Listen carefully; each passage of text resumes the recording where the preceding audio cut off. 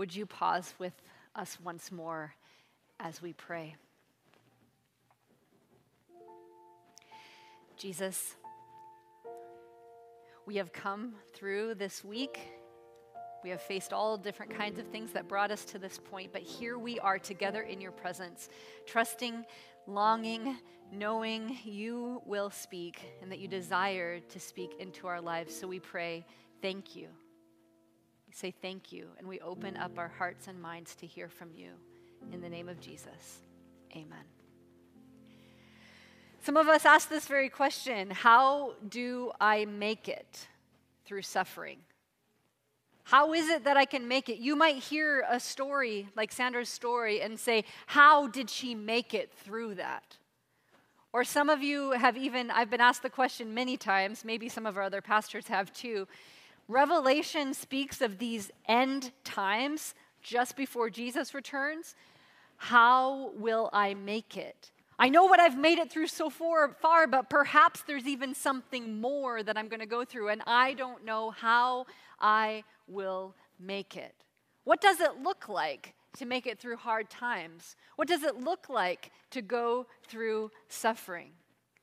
We start a new message series today that will take us throughout the coming weeks. We're journeying through the book of 1 Peter.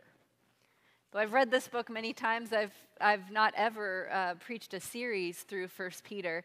If you have your Bible with you today, you can join me in 1 Peter chapter 1. Now, a little tip: if you have made it to Hebrews, you have a little bit further to your right. If you made it all the way to Revelation, go a little to the left and you can get to the right spot. It's a little letter, just sandwiched right there in between. You can find this letter, this place in which we can hear a word about how we make it through suffering. 1 Peter chapter 1, starting in verse 1. Peter, an apostle of Jesus Christ, to God's elect, exiles scattered throughout the provinces of Pontus, Galatia, Cappadocia, Asia, and Bithynia, who have been chosen according to the foreknowledge of God the Father, through the sanctifying work of the Spirit, to be obedient to Jesus Christ and sprinkled with his blood. Grace and peace be yours in abundance. Praise be to God, the Father of our Lord Jesus, God and the Father of our Lord Jesus Christ. In his great mercy, he has given us new birth into a living hope through the resurrection of Jesus Christ from the dead, and into an inheritance that can never perish, spoil, or fade. This inheritance is kept in heaven for you, who through faith are shielded by God's power until the coming of the salvation that is ready to be revealed in the last time. In all this you greatly rejoice, though now for a little while you have had to suffer grief in all kinds of trials. These have come so that your faith, of greater worth than gold, which perishes even though refined by fire, may be proved genuine and may result in praise, glory, and honor when Jesus Christ is revealed.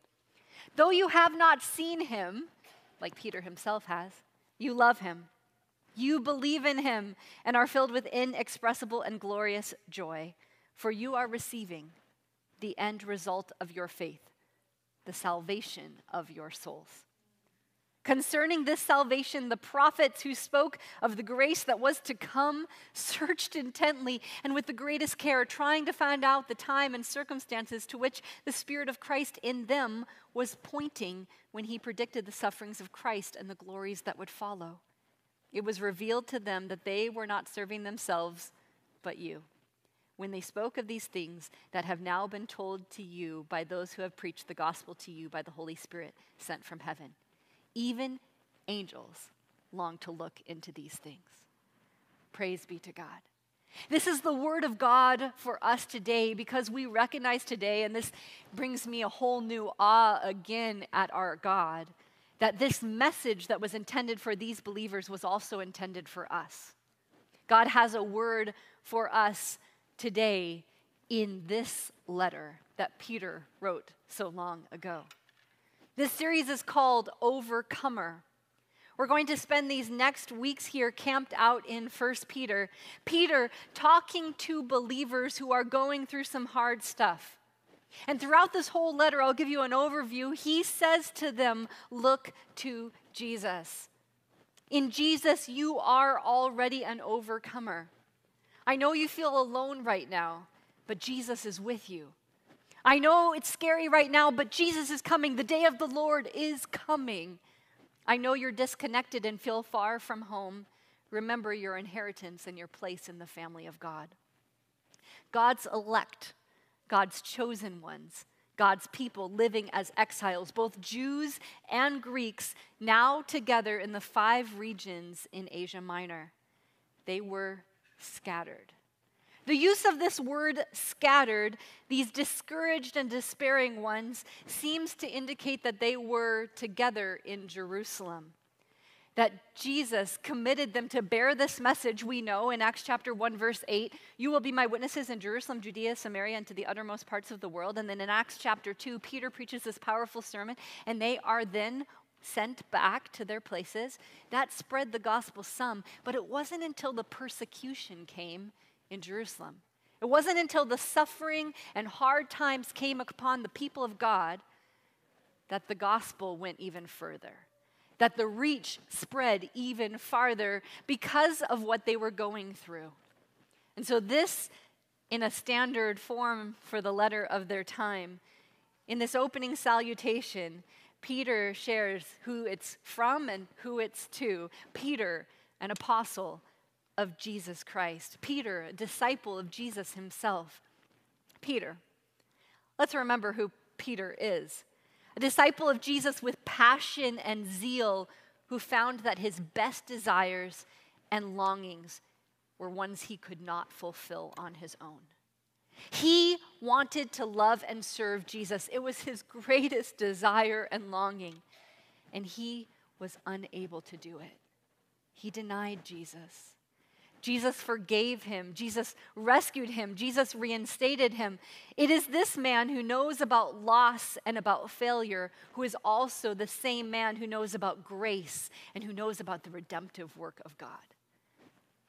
It's not someone else's story, it's his story.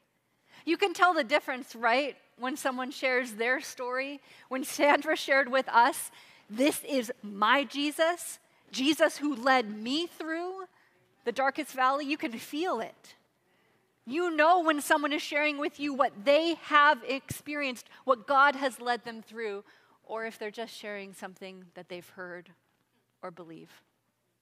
Revelation 12, verse 11, that Kate read this morning, is this truth that whatever hard times we face or whatever happens during that time right before Jesus returns, the 2 ways the text says that we will make it through, that we will be overcomers, is by an experience with the salvation of Jesus, the blood of the Lamb, and by the word of our testimony. That is sharing our story. The power of saying, Jesus helped me overcome. I was rescued. The salvation of God came to me. And so we are able to be overcomers because of this experience with the salvation of Jesus and telling our story, being strengthened by telling each other, this is what God has been doing in my life. This is what it looks like in my story. Peter was with Jesus. He walked with Jesus. He lived with Jesus. He watched Jesus in the everyday. He lifted him up and he denied him. But at the end of it all, through all of the highs and the lows and the insecurities of his own journey, he worshiped Jesus as God. He came to know him as his Savior. And he would spend his entire life, all the way till his last breath, proclaiming the kingdom of God. You see, this letter that Peter wrote, he wrote it in 62 to 64 AD, around 30 years after Jesus was raised from the dead. It was at the time of Nero that the persecution of Christians really started ramping up, and he would be killed sometime within the next 5 years of writing this letter. So when Peter talks about this story, this living hope, this inexpressible joy, this inheritance that can neither spoil, fade, or perish, he says, I'm speaking from my own story. I know this Jesus that I've walked with and talked with, that I failed, and yet he rescued me. This is Peter's story. We know that he was martyred for his faith around 67 AD inside the city of Rome, and we know that he requested to be crucified upside down so that even though he was being martyred for his faith in Jesus Christ, he would not die as his Savior did. He himself was an overcomer, not because he mastered it. He didn't finally reach out and say, yeah, I figured life out, so let me write you a letter about it. But because he turned to his master Jesus. And he learned what it was like to trust in his master Jesus. Through all the walking with Jesus, Peter loved him. Peter trusted him deeply. This letter to believers who are going through it, well, Peter knows what that's like. And he also knows how trustworthy God is to pull us through. So that's Peter. That's Peter who wrote this. Then if you look on this map, you can see where these believers now scattered are receiving this letter from Peter. These people in Pontus, Galatia, Cappadocia, Asia, and Bithynia, all parts of Asia Minor, all parts of modern-day Turkey, they were spread out all over, where they were once able to nurture and grow and be discipled among each other. They are now scattered. I'd like you to hear this in a few different versions. I've chosen 5. You can look it up in a few more. This is how the NASB translates: to those who reside as aliens, to the pilgrims of the diaspora, to God's chosen people who live as refugees, to those living as aliens. And then the last one from Eugene Peterson: to exiles scattered to the 4 winds, not one is missing, not one forgotten. These are the ways of translating this word in the Greek, which means an exile living far from home. This word refugee really captures it well. This is the biblical image of a Christian. Do you know this song? I'm a pilgrim and I'm a stranger. You know that one? This song, this idea captured that you are a stranger, that you are a refugee, that you are scattered, that you are a stranger, and that there's this longing for a homecoming, longing for finding yourself in the place where you can be in the presence of Jesus. Sometimes we feel scattered. Sometimes we feel like a stranger. I'm the only one in my family. I'm the only Christian in my workplace. I'm the only believer at my school. It's not true most of the time, but we can feel like this. We can feel like strangers. I'm the only one wanting to stand up for this. We're a scattered people. We're strangers in the land. And like the early believers, this was God's plan because he scattered them to be witnesses, to share the love of Jesus and the sweet fragrance of Jesus in their life, to draw people so that when you show up to the post office, when you show up to the bank, when you show up to your school, when you're at your mechanic shop, in those places, the witness of Jesus shines forth and people are drawn to the salvation power of Christ. It was his plan from the beginning, but it's hard for us sometimes. These scattered strangers, that wherever we go, we would offer the love and hope and grace of Jesus Christ. They were scattered, they were strangers, and the text also says that they were suffering. Do you relate to this a little bit? Do you ever feel like that? Scattered, strangers, suffering. Some commentators even point out that perhaps their suffering because of persecution was causing them to shrink back from relationships, that they were no longer leaning in to show up with their friends or their coworkers or their neighbors in the same way. And so Peter, throughout this letter, encourages them, keep living holy, godly lives in front of others. Keep showing up with the sweet fragrance of Jesus, this living hope in your life. So Peter encourages them to stay connected. So what does he say at the start of this letter? Peter, the apostle of Jesus, to these scattered strangers suffering for the name of Christ. What does he say? There's an experience that I will never forget. It's a very sacred experience for me. It happened several years ago. I have a friend who is like a sister to me. I don't have any sisters, but she is like that to me. And we were a part of the same doctoral cohort. So we had the opportunity for all of those years that every year we got to show up for 2 to 3 weeks in a place, and not only were we learning amazing things, but we got to spend time together. One of the biggest blessings. And in one of those particular years, we were both going through a lot. We were both facing so much. And so this, 10 years ago now, we were there that evening, and we were journaling and praying both in the same room, but quiet. And then we said, let's pray together. So we started praying, clasping hands with each other, pouring out our hearts to God from the places that we were both coming from.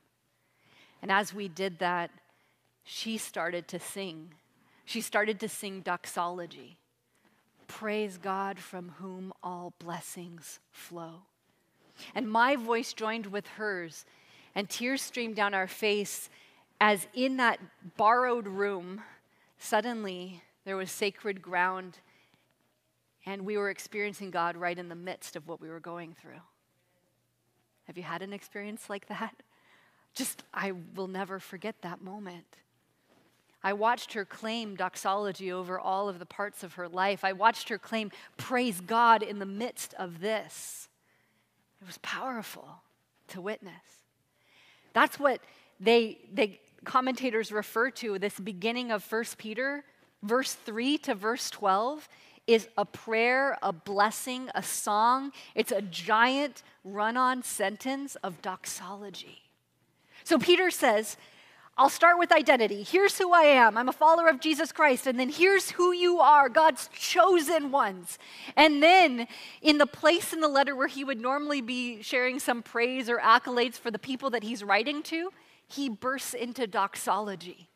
And he starts praising God. To these people that are suffering, to these people that are scattered, to these people that feel like they are strangers in the place where they are, he begins with praise. He reminds them of who our God is, and he pours out his heart in these sentences. This is what one commentator says about his flow here. Grammatically, our passage is one massive run-on sentence.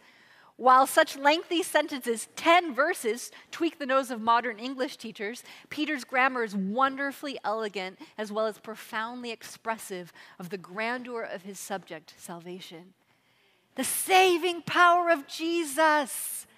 To those who are suffering, scattered, feeling strangers, he says, let me point you to the saving power of Jesus. And so he goes through these sentences, this sentence after sentence, this blessing upon God. Peter blesses the Father for his new birth to his people, which leads to their majestic hope of final salvation.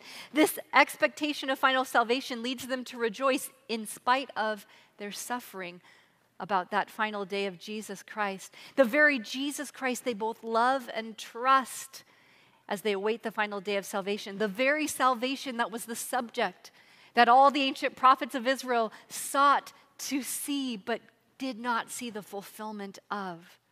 This whole section for today is a glorious doxology. Let's zero in on verses 6 and 7 once more. Verses 6 and 7 says, in all this you greatly rejoice, though now for a little while you may have to suffer grief in all kinds of trials. These have come so that your faith of greater worth than gold, which perishes, even though refined by fire, may be proved genuine and may result in praise, glory, and honor when Jesus Christ is revealed. How do you do when suffering comes in your life? There are people that are almost like bring it on, and they stand up under fire, and there are others that crumble at the mere thought of it. Most of us are somewhere in between. But how do we relate to suffering that we go through? How do we get through the trials that come in our lives? Peter's message is to persevere in the faith because Jesus has already overcome. You are receiving the salvation at this time and for the future. Peter says, recognize troubles are temporary. Press on because of the experience that you have with Jesus and the hope of what is to come. Inexpressible joy in verses 8 and 9. These are not grin and bear it words. These are not white knuckling it and just making it through. Peter actually says you can have inexpressible joy even in the midst. Why? Because of the love of Jesus that we experience and the love that is poured into our lives and the love that we pour back to God. Salvation isn't really popular. Let's be honest. None of us really like to feel like we need a savior, right? We don't like the feeling. We don't want to think about needing a savior. We are, according to some, mostly good people just doing our best, and we don't want to need a savior. But the story from Peter's own life, which I see reflected in this letter, is that when we experience the freedom of being completely saved by Jesus, the love of God and of Jesus Christ causes us to have inexpressible joy. Because it wasn't ours to do. It was a gift. We experience this freedom of, I've been rescued. God has saved me. In the rescue, the salvation that comes from Jesus gives us the opportunity to overcome the trials even though we haven't made it through them yet. In Jesus we have, in verse 3, living hope. A hope not dependent on our current circumstances. Living hope appears 7 times throughout this short letter. Peter is obsessed with this. Living hope. Hope that is alive in us. This hope isn't wishful thinking. This hope isn't try harder and make it, or the little train that says, I think I can, I think I can, I think I can. I can just do it. It's already done. He says this living hope comes because Jesus Christ was raised from the dead. And the same power that lives in you is the power that resurrected Jesus Christ. That's your living hope. That it's already done.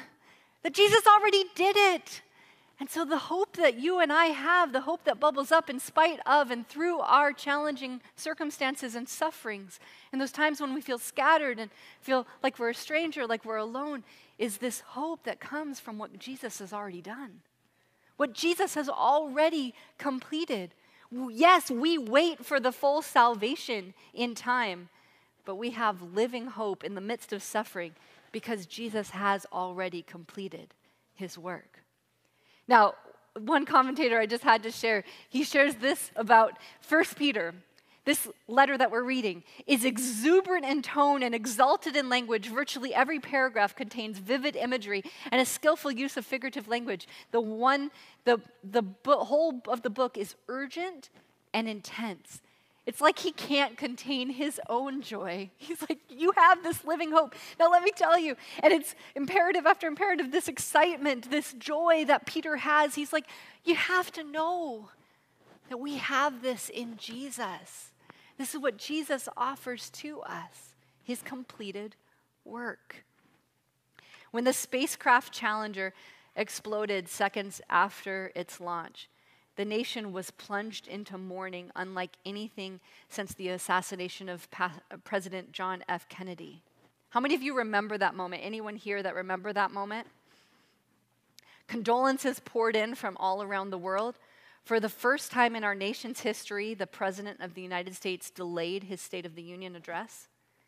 Yet on that very day of the tragedy, President Ronald Reagan declared the following, that following a thorough investigation into the cause of the explosion, the National Space Program would continue.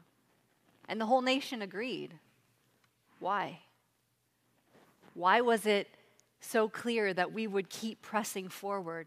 Well, as Herschel Hobbs says, the brave men and women of the Challenger were but the latest of that long line of explorers who have led the progressive march of humankind. They can be characterized as those who were ever looking beyond the horizon, not content to sit idly by in the narrow confines of the present existence. These men and women have sailed uncharted seas, marched through unknown lands, and scaled lofty mountains. When there was no more earthly horizon, they looked out to space and were soon walking on the moon and gazing at distant stars. They had vision.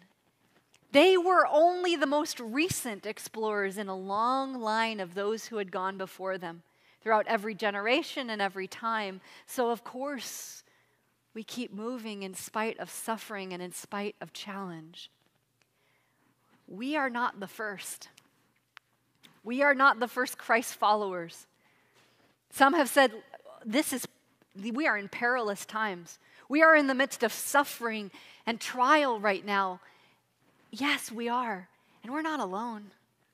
There are people that have gone generations before us.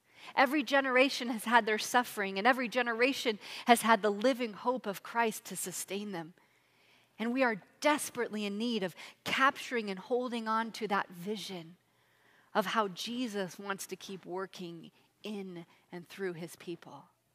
So just like the challenger, just like when trials come, just like when those sufferings happen, we say we will keep going because we are the followers in the lineage of those who have followed Jesus Christ from before Jesus, during the time of Jesus, and after Jesus. We're a part of this legacy, this heritage of faith that has leaned in deep, dependent, trusting on the love of Jesus.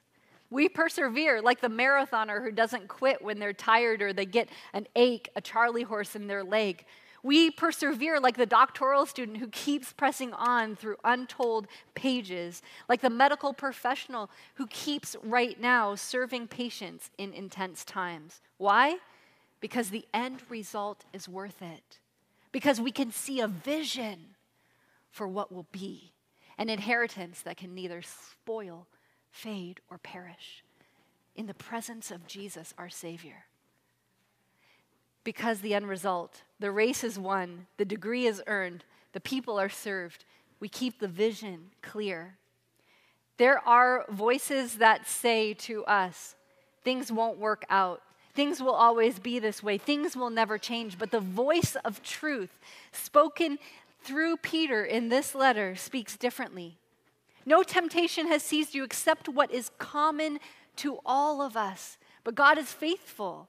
And this is Paul in 1 Corinthians, to provide a way out so that you can stand up under it. These words that give us hope and courage to say, keep pressing on, keep the vision in your sights. How will you make it through suffering now? How will you make it through perhaps more suffering? As Jesus' return approaches, Peter says, you can even make it through suffering with inexpressible joy. Inexpressible joy. Because of the living hope in Jesus. Because of Jesus. This is a divine rescue, friends. This Overcomer series is not 10 ways to be an overcomer or 3 easy steps to experiencing overcoming in any part of your life. But Peter says, look to the rescuer. You can be an overcomer because he has already overcome. And as you trust the one who has overcome, you can know that his power will be at work in you because greater is the one at work in you than the one at work in the world. Yes, this is Peter, the one to whom Jesus said, Satan has asked to sift you as wheat, but I have prayed for you. And when you make it through, when you are through, go back and strengthen those around you. Jesus says to you, I have prayed for you. I am praying for you to make it through by the living hope in Jesus Christ. This Jesus, the one who is coming, is also the one who now is with you. Yes, we are in the midst of a battle. Yes, we are in the midst of suffering, but the primary battlefield for most of us is in our minds. Plead the blood of Jesus. It's not you, but Jesus. The same power is in you, friends, that raised Jesus from the dead. That is how we will make it with inexpressible joy.